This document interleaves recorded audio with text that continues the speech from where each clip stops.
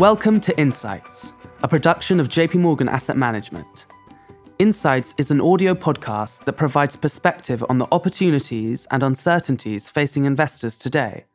Today's episode is long-term investment considerations for pensions and is for institutional and professional investors. I'm Timothy Linton, a global strategist with our Multi-Asset Solutions Group. With me today is Sorcha Kelly-Scoulter and Patrick O'Sullivan, both global strategists from our Global Pension Solutions team, all with JP Morgan Asset Management. This episode is one in a series about JP Morgan Asset Management's annual long-term capital market assumptions, or 2018 LTCMAs, a set of estimates encompassing more than 50 asset classes and available in 13 base currencies, which is released each fall accompanied by deeply researched commentaries on the most pressing themes driving these estimates. For 22 years, investors and advisors have used our assumptions to inform their strategic asset allocation, build stronger portfolios, and establish reasonable expectations for risks and returns over a 10 to 15-year timeframe.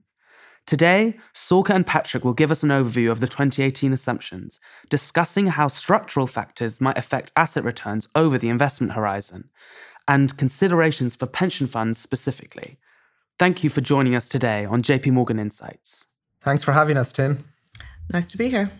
Sorcha, what are the key takeaways of this year's long-term capital market assumptions? I know our listeners will be eager to hear about the return assumptions across the major asset classes and how they've changed from last year. Well, I think the key takeaways is that we're seeing some stability now in growth globally, whereas for many years we'd been revising downward our growth expectations. We feel that's now stabilised, and in fact we've got room for a little bit more optimism than we did this time a year ago. So that's good news. And that means that we think we're beginning to move along this trajectory towards more normalised levels of interest rates, although that may take some time. So I think that we are now sort of moving into that era of normalisation is one key takeaway. But the other key takeaway is that notwithstanding sort of a reasonably benign outlook on growth, valuations are weighing very heavily on risk assets and on equities in particular. And so where we've seen just such enormous returns, particularly since the financial crisis, on equities, that's really borrowing returns from the future. And from this point forward, that drags on the future potential return. So that's the not so good news. And I think it's an interesting combination between sort of interest rates normalizing, have risen a little bit since last year, has taken expected bond returns up a little bit, but that sort of late cycle heavy weight on equity returns has taken equity returns down a little. And actually, for a typical investor, it comes out at a level overall expected return. Okay, so some of the secular outlook looking a bit better in terms of how the economic forecasts feed into these returns, but another year of strong asset price growth means that cyclical drags remain an important consideration for investors over this time horizon. Yeah, I think that's right. And I think in particular for pension funds, although they've enjoyed these spectacular returns for ever such a long time, the challenge they've had is turning that accumulated wealth into a pension or into a secure income for retirement. So even though we've come off the back of this fantastic bull run, pension funds are feeling kind of fragile at the moment. And the challenges around being late cycle, about expecting lower returns in the future from here are particularly acute for pension funds. So Patrick, just picking up on that, before we talk about what the LTCMAs really mean for pension funds, can you give us a quick overview of where pension funds really stand today? Well, I think it'd be fair to say that pension funds are in a rather difficult place. We're seeing globally quite low funding levels. And a lot of this is driven by, as Sorcha was saying, we've seen pension funds receive quite large returns since the global financial crisis, partially driven by bond returns being so high. But this has been in parallel to bond yields, discount rates falling. As a result, their liabilities have increased. And while their returns have been strong, they've not been as strong as the growth in liabilities. A second place that they're challenged with is cash flow drag. So we're seeing a lot of pension funds now being cash flow negative. In the UK, it's over 55%. Across Europe, we're expecting it to be over 55% over the next 10 years. And the result of this is really that pension funds are underfunded and having to try and find some way of paying out by proportion to assets quite large amounts of money. And so, Sorcha, how does that outlook for funding status look in the context of our LTCMAs this year? Yeah, well, as Patrick said, many pension funds globally are underfunded, and so they need to find return from somewhere in order to help close those deficits. And our long-term assumptions are saying that that's going to be an increasing challenge from this point forward. So I think the first part is about having to think more broadly about what sources of return to include in the portfolio to really push out into diversification and diversify beyond traditional assets and make greater use of active management across the piece. We used to say that diversification was the only free lunch in town. And then people began to say that diversification is all very well, but you can't eat diversification. And I think that spoke to the sense that it was nice to manage volatility, but it didn't really do much to improve your returns. But one of the things we're saying now is that actually you really need to use diversification to help push your return target forward. So in a sense, diversification kind of is your lunch, is what we're saying in the LTCMAs. So pension funds are going to have to lean hard on that. I think the other is just about how quickly then they might expect funding levels to repair.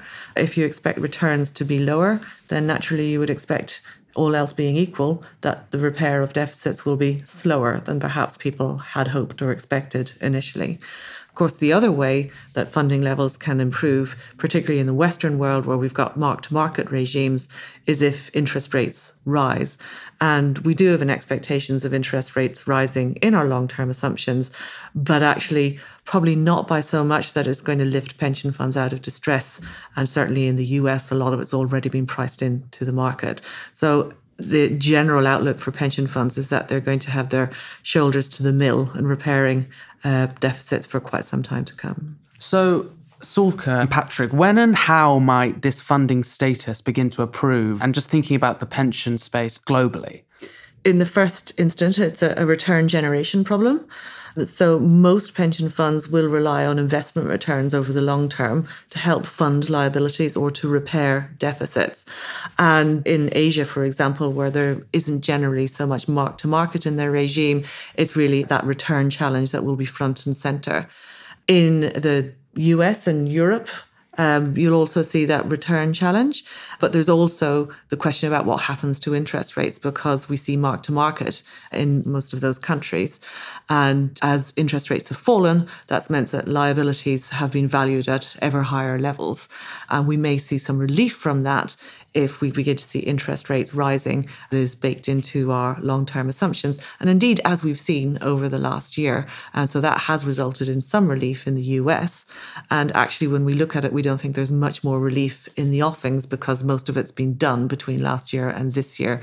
So if we look at how much US pension funds are already hedged, how much they have got allocated to fixed income assets, and where our expectations of interest rates lie relative to market expectations, there's really pretty much baked in the forward spreads already. In Europe, I guess it looks a little different. Yes, so in Europe, there's still quite a way for pension plans to improve their funding status. So a rise in yields will certainly help. So we see over the coming years an opportunity for liabilities to decline as yields rise, and it also will improve as returns are generated. So it's going to be a trade-off between good liability management by maybe taking a shorter duration approach and ensuring that pension plans will be able to lock in those falls in yields as they arise due to increases in interest rates, but also generating the returns necessary to improve funding status. Right. So it seems like because fixed income yields in these assumptions are likely to normalize quite slowly, there's still going to be a significant appetite from the pension fund community for income-bearing assets.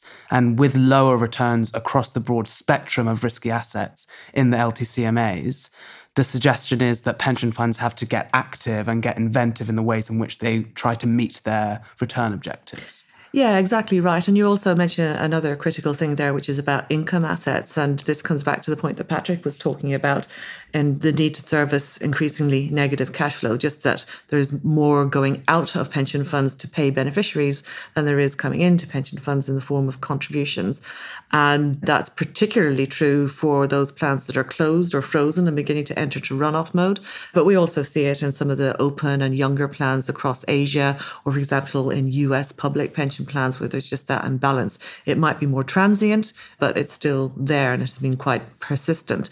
And a lot of the thinking we've done around that is how you can service those cash flows in a low yield environment. Because although we do expect yields to rise, we certainly don't expect them to sort of bounce back to historic levels. And we've been doing a lot of work around the kind of strategies you put together to help address that need. And Patrick, so with these pension funds that are becoming cash flow negative, they then become a forced seller of assets. Can you talk to some of the implications around that status? Well, I think the most fundamental implication of that status is the fact that if you think about being a traditional long-term investor, you can harvest risk premia where general market participants can't. So you can hold equities during declines because you don't necessarily need to meet some sort of payment obligation at that point. So this means that relative to most investors, you can harvest a risk premia. When you become a forced seller of assets, that means that at the inopportune times from your perspective, you're going to have to sell an asset, which means you're no longer in a position to actually lock in these long-term risk premia. And as a result, you don't get the benefits of being a long-term investor.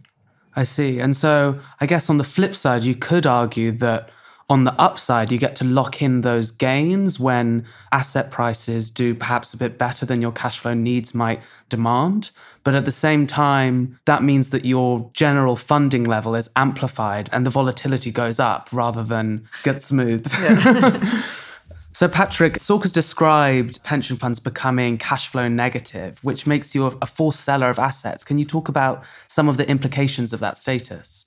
So traditionally, pension funds and other large institutional investors have been able to ride out market uncertainty periods and been able to harvest long-term risk premia. So for example, they can harvest an equity risk premium by being able to hold on to equities during periods when they fall, when other investors are not so willing to hold those assets and sell. However, when you become a forced seller of assets, you can no longer access this risk premia. You're forced to sell at an inopportune time. And because you can't hold that asset through down periods or bear periods, you're forced to give away your liquidity premiums. Thanks. And so I guess the symmetrical argument is that you can lock in gains on the upside, but that just serves to amplify funding level volatility rather than smooth it. Is that something that some of the pension clients that you speak to would be able to tolerate? Well, losses will be more pronounced when your funding level is less than 100% than it will be when your funding level is greater than 100%. So your losses will exactly be magnified when you're a forced seller of assets on the downside, whereas you do get some benefits from being able to sell off at opportune times on the upside. The asymmetry in the funding level status and the impact on declines in equity markets will be much more pronounced. By being a forced seller of assets, you will certainly see that your funding level volatility will be amplified. And this will be even more pronounced when you're underfunded, when you become a forced seller of assets. And I think that's really important if we sort of think that we are late cycle. Clearly, our long-term assumptions are thinking about the long term, but we also acknowledge that we're late cycle and that has to begin influencing your thinking about how to put together portfolios. And this speaks to an important point about resilience, that if you are relying on the orderly sale of assets to service that cash flow, well, you might find if we hit a bump in the road that that's not such an orderly process after all. It becomes an operational challenge. Right, as well. Exactly. And so you both get this sort of balance sheet volatility effect that gets amplified just at the moment when things are feeling rather stressed anyhow. That I think should inform some thinking about how to risk manage portfolios over the next number of years. Okay, so turning to the assumptions themselves, we do have slightly higher fixed income equilibrium yields baked into our assumptions this year. But when we think about that challenge of negative cash flow in some of these pension funds and their demand for income assets to finance that cash flow, do you think the traditional spectrum of asset classes available to pension funds is going to provide enough return? Relative to where yields have been previously, we do not foresee yields returning to those levels. So our long-term yield expectation for UK Treasuries, for example, is around 3%. This is versus a historic level of about 5%. So we're going to see that pension funds will have to push out into new fixed income spaces in order to access the higher yields required. So one place that we do see potential for this would be private credit, where higher yields will be available to pension funds. I think the other thing, Tim, is that although they may be rising, so is the level of negative cash flow across many pension funds, and that may rise faster than we see yields rising. We looked actually at across the net cash flow position of corporate pension plans across European, UK and US indices, just looking at accounting data. And just on a fairly crude measure of cash flow, we figure about 3/4 of those plans were in negative cash flow, so more going out in benefit payments than coming in contributions. And maybe around a quarter that would have been at the level of more than 2% of assets. And I think once you get to that level, this challenge about how you're going to do that, given the yield environment, becomes a challenge. Today, sort of 10-year yields are still below 2% in the UK, a bit more than that in the US. And our long-term assumptions assume that the US gets to 3.5%. So if we've got about a quarter of plans are already at more than 2% net negative cash flow, and the direction of travel is for them to become more net negative cash flow because they're maturing and entering runoff, and we've got yields rising only slowly, and taking as a benchmark, for example, 10-year yields in the US, we're expecting those to rise to about 3% over a number of years. You can see that the cash flow coming from the income isn't going to be enough to service the cash flow of pension funds. So by itself, I think just income strategies aren't going to manage the cash flow problem for many pension funds that are entering into that runoff phase. You really need to look at redemption payments. Yeah, so it really means that pension funds need to be more intelligent about how they set up their fixed income allocations. So as Sorcha alluded to there, they certainly need to stop thinking so much about aggregate funds and start looking at buy and maintain strategies where they can lock in long-term yields and use principal repayments further down the line in order to actually meet cash flow needs as they fall due. It also means pension funds need to be a little bit more nuanced in where they look for opportunities. So for example, if you're participating in a market where insurance companies are capital constrained from allocating to BBB and BB rated bonds, this gives a very good opportunity for pension funds to find some value in an otherwise relatively overpriced market. I mean, I think overall we're saying that pension funds should begin to think about the way insurance companies do, and that pension funds are effectively, once they're closed, turning themselves into closed annuity books. So it really becomes like the insurance problem once they manage to repair funding levels. But they're much less constrained than insurance funds, so they can pursue other opportunities that aren't open to insurance companies. So Patrick, in this year's long-term capital market assumptions, we've slightly raised our forecast for returns from fixed income assets. But in the context of negative cash flow for pension funds, will the income available from those assets be enough to suffice for the pension fund community? At the moment, I would say no. Pension funds relative to where they've had access to larger yields before will not have that access anymore. And you also need to think about the journey plan from where we are now to when these yields will normalise to higher rates. So during that period, pension funds are still going to be cash flow negative. They're going to be paying out proportionately more of their assets than they'll be on their liability side being released by the payments of cash flow. So as a result, while they can seek happiness in the future by having higher yields, the journey of getting from here to that point is going to be quite painful. Okay, so what are the implications of this underfunded status, and how do you think pension fund asset allocation might adapt to it? Well, I think what's important is this issue of negative cash flow interacts with your funding level and the need for return to repair deficit. Simply put, if you're paying out more in assets than of liabilities, then you're constantly sort of pulling down the funding level. It's a little bit like trying to fill a leaky bucket. Just as you pour the water in, it's immediately going out the other end. And so that creates an additional challenge for pension funds in that they need to generate more return or else contribute more in order to repair funding levels, in order to offset that sort of leaky bucket effect. And it also means that these pension plans are going to be even more exposed to changes in interest rates. In order to immunise the plan from changes in interest rates, they're going to need to go for even longer duration than would be the case if they were fully funded. Why don't we speak about the effect of that on capital markets more broadly? Because pension funds sit on such a sizable amount of assets. How do you think this could affect the fixed income universe more generally? In some ways, you might think that if pension funds do adopt these type of strategies, so step in to sort of buy and maintain holding bonds over the long term as they get more fully funded, then in a way, they're kind of stepping in to quantitative easing when banks are stepping out. And if you look at the size of pension assets compared to current central bank balance sheets, then in a number of key economies, they stack up to be as large or even more, exactly. So it just means that I don't think you're going to see much of a supply-demand easement, if you like, from central banks stepping out of quantitative easing, because pension funds are standing poised to step in. And so in the very long term, if they do step in and sort of hold all of those bonds, then at some point, once they're fully funded and they've filled their boots with bonds, if you like, they won't need to buy any more. They'll just use the income and redemption payments to meet their cash flow requirements. And there's an open question, I think, much beyond the time horizon of our long-term assumptions. How will that affect our capital markets over the long term? Will we begin to re-equitize or see a shift in preferences for equities versus bonds? Okay, so Sorka, how might plan sponsors make best use of the long-term assumptions in their DC plan design and asset allocation? Well, I think, coming back to this point about diversification, there are many plans could go a great deal further to better diversify their assets. And that's particularly true in defined contribution, where there's been a strong reliance on sort of traditional liquid type assets. And we recognize there are other challenges around diversification in terms of capacity and liquidity and moving into lower governance, more challenging markets. But we do think that those are challenges that investors should embrace. And I think also there's been a narrative about diversification being a bit pointless since the financial crisis, because it's been such a risk on, risk off, macro driven world. It's been very, very difficult to find diversification. And I think that has meant that many people have sort of spurned it in some way or felt that it wasn't worth the effort.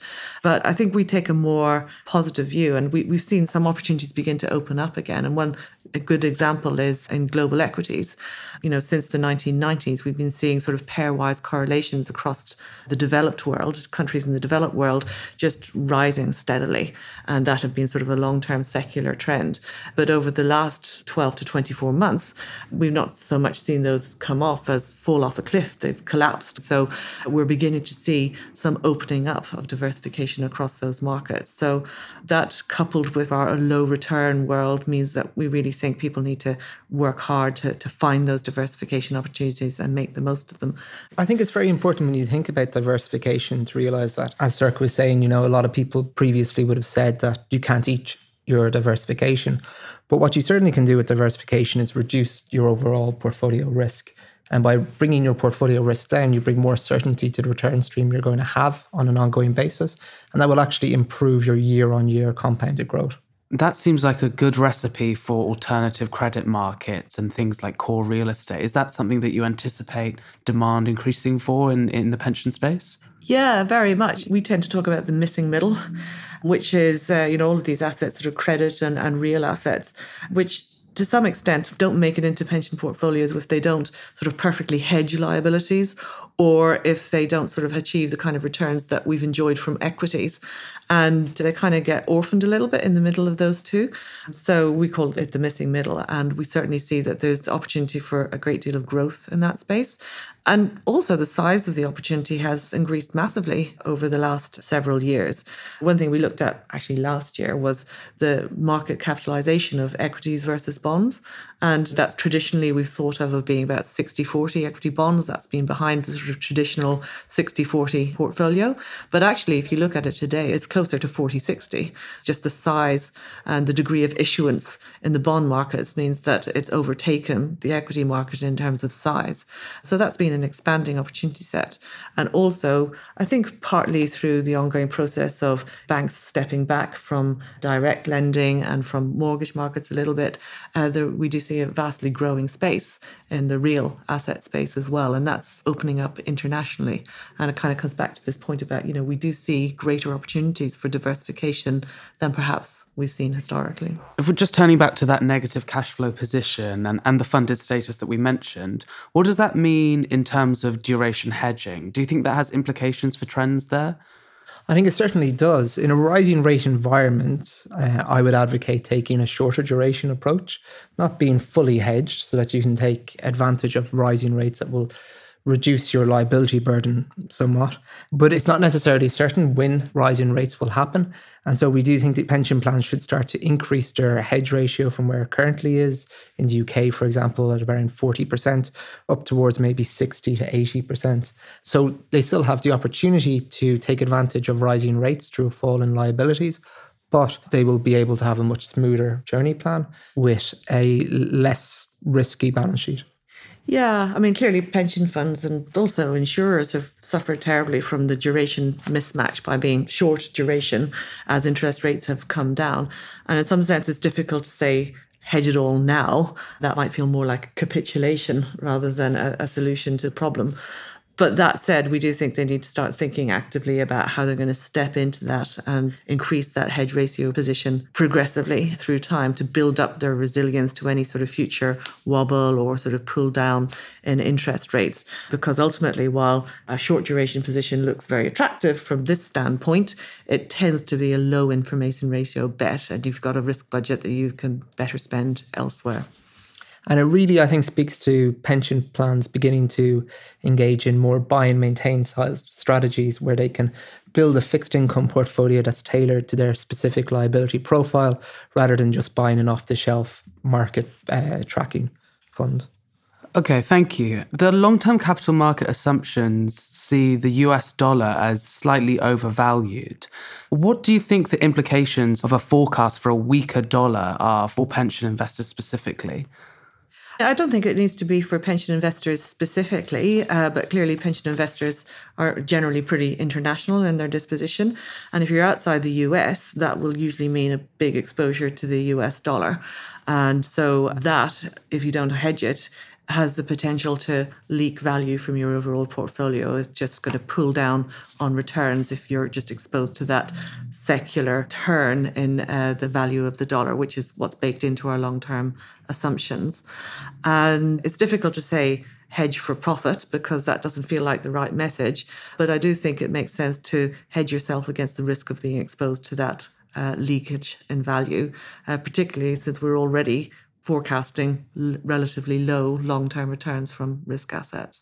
Of course, if you're in the US, it's a bit different, right? And of course, if you're in the US, you don't hedge because you can take advantage of the windfall from a falling dollar long-term from international positions. Great. And so historically, equities have provided the capital appreciation component of institutional investors' portfolios. Do you anticipate equities to continue to play that role?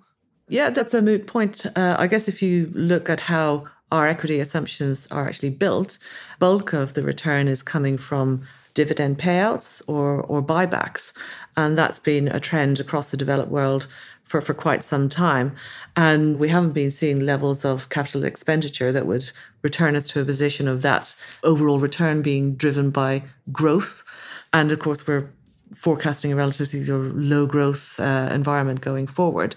So I think with high valuations, a lot of the return coming from return of capital to investors, it's hard to say that they're likely to be the growth engine of portfolios going forward. And then the question becomes, well, where is the growth engine going forward? And I guess we're seeing that in the private markets more potentially, and also outside the developed world. And so in the emerging markets, you expect more of the returns to come from that earnings growth component rather than the dividend yields or buybacks, say. Right, yeah, and that's the pattern that we see from the data as well. And what does that mean in terms of emerging market debt? Do you think that's something that pension funds could utilize in a portfolio? Yeah, I think emerging market debt is a very important asset class that should be considered more by pension plans. If we look at the global fixed income universe, emerging market debt's around about 20% of the universe at the moment. And that's a really important point because 20 years ago it was almost nothing, right? And so the access is much higher now. Yeah. So if you were to eliminate that portion of the universe from your asset consideration, you're removing 20% of the opportunity set, and an opportunity set that has quite a high spread attached to it. And a lot of which is investment grade, right? Yeah. A huge amount of which is investment grade and already denominated in hard currencies such as US dollars. So really it's just an extension of the investment grade US market. I think the way in which it's covered in a lot of the press, it seems that lots of investors might be surprised to know that the average credit quality of EM debt is significantly higher than, say, US high yield. The world that you've described is one in which alternative assets are becoming increasingly attractive. But one of the big barriers to entry for lots of investors is the fear around illiquidity in these markets. Do you think that's something that's manageable in today's investing environment? Yeah, I think it is. And I think you need to adopt the mindset that it is a manageable problem to try and get past that fear, because that is potentially where the greatest growth opportunities are and the higher return opportunities.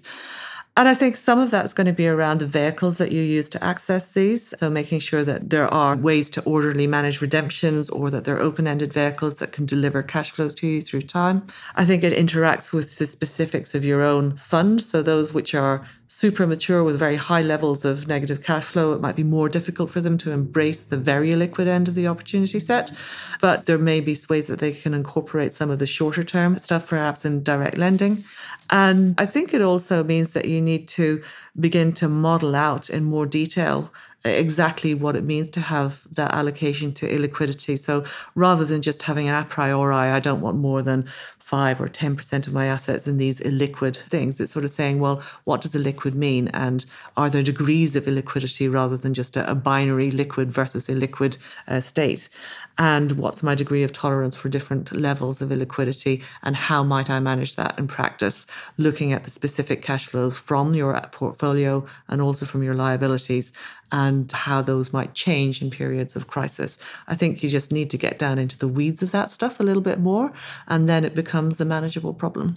And I think to take a step back and just think about what is one of the most powerful tools that a pension plan has at its disposal. Being able to access a liquidity is one of the most important tools it can use. So to limit itself and restrict itself from engaging in illiquid investments seems very short-sighted from my perspective. And I don't know if this is driven by the move towards mark-to-market or what, but it just seems like a very short-sighted maneuver. Yeah, I think it's probably overdone for many funds that certainly I talk to in our market here in Europe. But we've talked a lot about sort of negative cash flow funds and funds in runoff, but certainly those that are still open and growing, you know, US public plans, those in Asia or in the Middle East, where it's still sort of a growing population, they remain very long-term investors. And while it's careful not to become hostage to wishful thinking, if you like, they are in a position to exploit those longer-term opportunities and carry that illiquidity. So they should certainly be thinking about how to get in. And careful use of infrastructure assets, for example, can provide a good hedge against, for example, inflation, if that's a risk for your particular plan. That will be a lot cheaper than engaging in inflation-linked swaps or bonds, which are priced at a very high premium. Well, so taking those changes to asset allocation that you've suggested, how quickly do you think pension funds can make some of these changes in their portfolios? Well, I think pension plans can start to make some of these changes quite quickly. You can start by restructuring your fixed income allocation from a traditional aggregate fund towards a buy and maintain strategy. You can start to add emerging market debt. You can start to add small allocations to real estate or infrastructure. I think these can be accessed quite quickly. Yeah, some of them can. I think some of them will be a longer term project. And, particularly in the illiquid space, it's probably about finding capacity and finding the right partners to help you to succeed in investing those areas and building up your program through time. I think it's also about keeping an open mindset on what assets make sense in your portfolio. So rather than a priori saying, this is the thing that I want, the shape that I want, and I'm only going to admit exactly that shape to my portfolio, maybe it's about just being out there in the market and seeing what kind of different things come at you and figuring out how can I make this work in my portfolio. So with all of these challenges, you're suggesting pension funds need to get a bit more creative and stay open-minded in terms of how they're going to respond to these challenges over the next 10 to 15 years. Right, which is kind of where we started out with this conversation, yeah. Okay, so staying with specifically these illiquid assets, what are the differences in terms of asset allocation over DC and DB plans? Yeah, well, it's tougher for DC plans to access illiquid assets because they usually require daily dealing, access for their members more regularly to change their lineups, but also to just manage payments around what happens in members' lives, deaths, transfers and so forth. So they usually demand a higher level of liquidity at the member level that makes it difficult for them to access illiquid opportunities. But again, I think this falls into the realm of it can be a manageable problem if you set your mind to thinking about how you can incorporate that into DC, how you can get the right valuation points, how you can do true ups through time as the cash flows actually evolve. And if you believe, as we do, that that's where the greatest sort of long-term return opportunities may lie, that's where the growth engine or significant growth engines will exist that should form a part of your return portfolio, then I think we need to find a way to embrace it. Thank you for joining us on Insights. Thanks for having us. It's a pleasure. For more information on this topic, find our research paper entitled Matching Cash Flows and Managing Liquidity in Maturing Pension Funds, authored by Sorka Kelly-Skolter and myself, Tim Linton, which is available along with other LTCMA research at www.jpmorgan.com/institutional/LTCMA.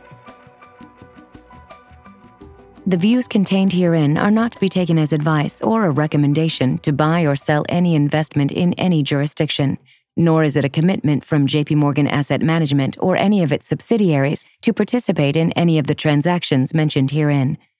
Any forecasts, figures, opinions, or investment techniques and strategies set out are for information purposes only, based on certain assumptions and current market conditions, and are subject to change without prior notice.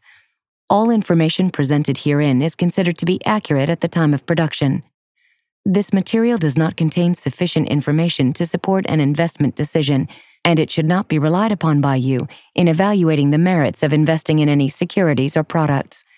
In addition, users should make an independent assessment of the legal, regulatory, tax, credit, and accounting implications and determine, together with their own professional advisors, if any investment mentioned herein is believed to be suitable to their personal goals. Investors should ensure that they obtain all available relevant information before making any investment. It should be noted that investment involves risks. The value of investments and the income from them may fluctuate in accordance with market conditions and taxation agreements, and investors may not get back the full amount invested. Both past performance and yield are not a reliable indicator of current and future results. JP Morgan Asset Management is the brand for the asset management business of JP Morgan Chase & Company and its affiliates worldwide. This communication is issued by the following entities. In the United Kingdom, by JP Morgan Asset Management UK Limited, which is authorized and regulated by the Financial Conduct Authority. In other European jurisdictions, by JP Morgan Asset Management Europe SARL. In Hong Kong, by JF Asset Management Limited, or JP Morgan Funds Asia Limited, or JP Morgan Asset Management Real Assets Asia Limited. In Singapore, by JP Morgan Asset Management Singapore Limited, Co-Reg number 197601586K, or JP Morgan Asset Management Real Assets Singapore Private Limited, Co-Reg number 2011-20355E. In Taiwan, by JP Morgan Asset Management Taiwan Limited. In Japan, by JP Morgan Asset Management Japan Limited, which is a member of the Investment Trusts Association, Japan, the Japan Investment Advisors Association, Type 2 Financial Instruments Firms Association, and the Japan Securities Dealers Association, and is regulated by the Financial Services Agency. Registration number, Kanto Local Finance Bureau, Financial Instruments Firm, number 330. In Korea, by JP Morgan Asset Management Korea Company Limited. In Australia, to wholesale clients only, as defined in Section 761A and 761G of the Corporations Act 2001, CTH, by JP Morgan Asset Management Australia Limited, ABN 551-438-32080, AFSL 376919. In Brazil, by Banco JP Morgan SA. In Canada, for institutional clients' use only, by JP Morgan Asset Management Canada, Incorporated. And in the United States, by JP Morgan Distribution Services Incorporated and JP Morgan Institutional Investments Incorporated, both members of FINRA, SIPC, and JP Morgan Investment Management Incorporated. In APAC, distribution is for Hong Kong, Taiwan, Japan, and Singapore. For all other countries in APAC, to intended recipients only. Copyright 2017, JP Morgan Chase & Company. All rights reserved.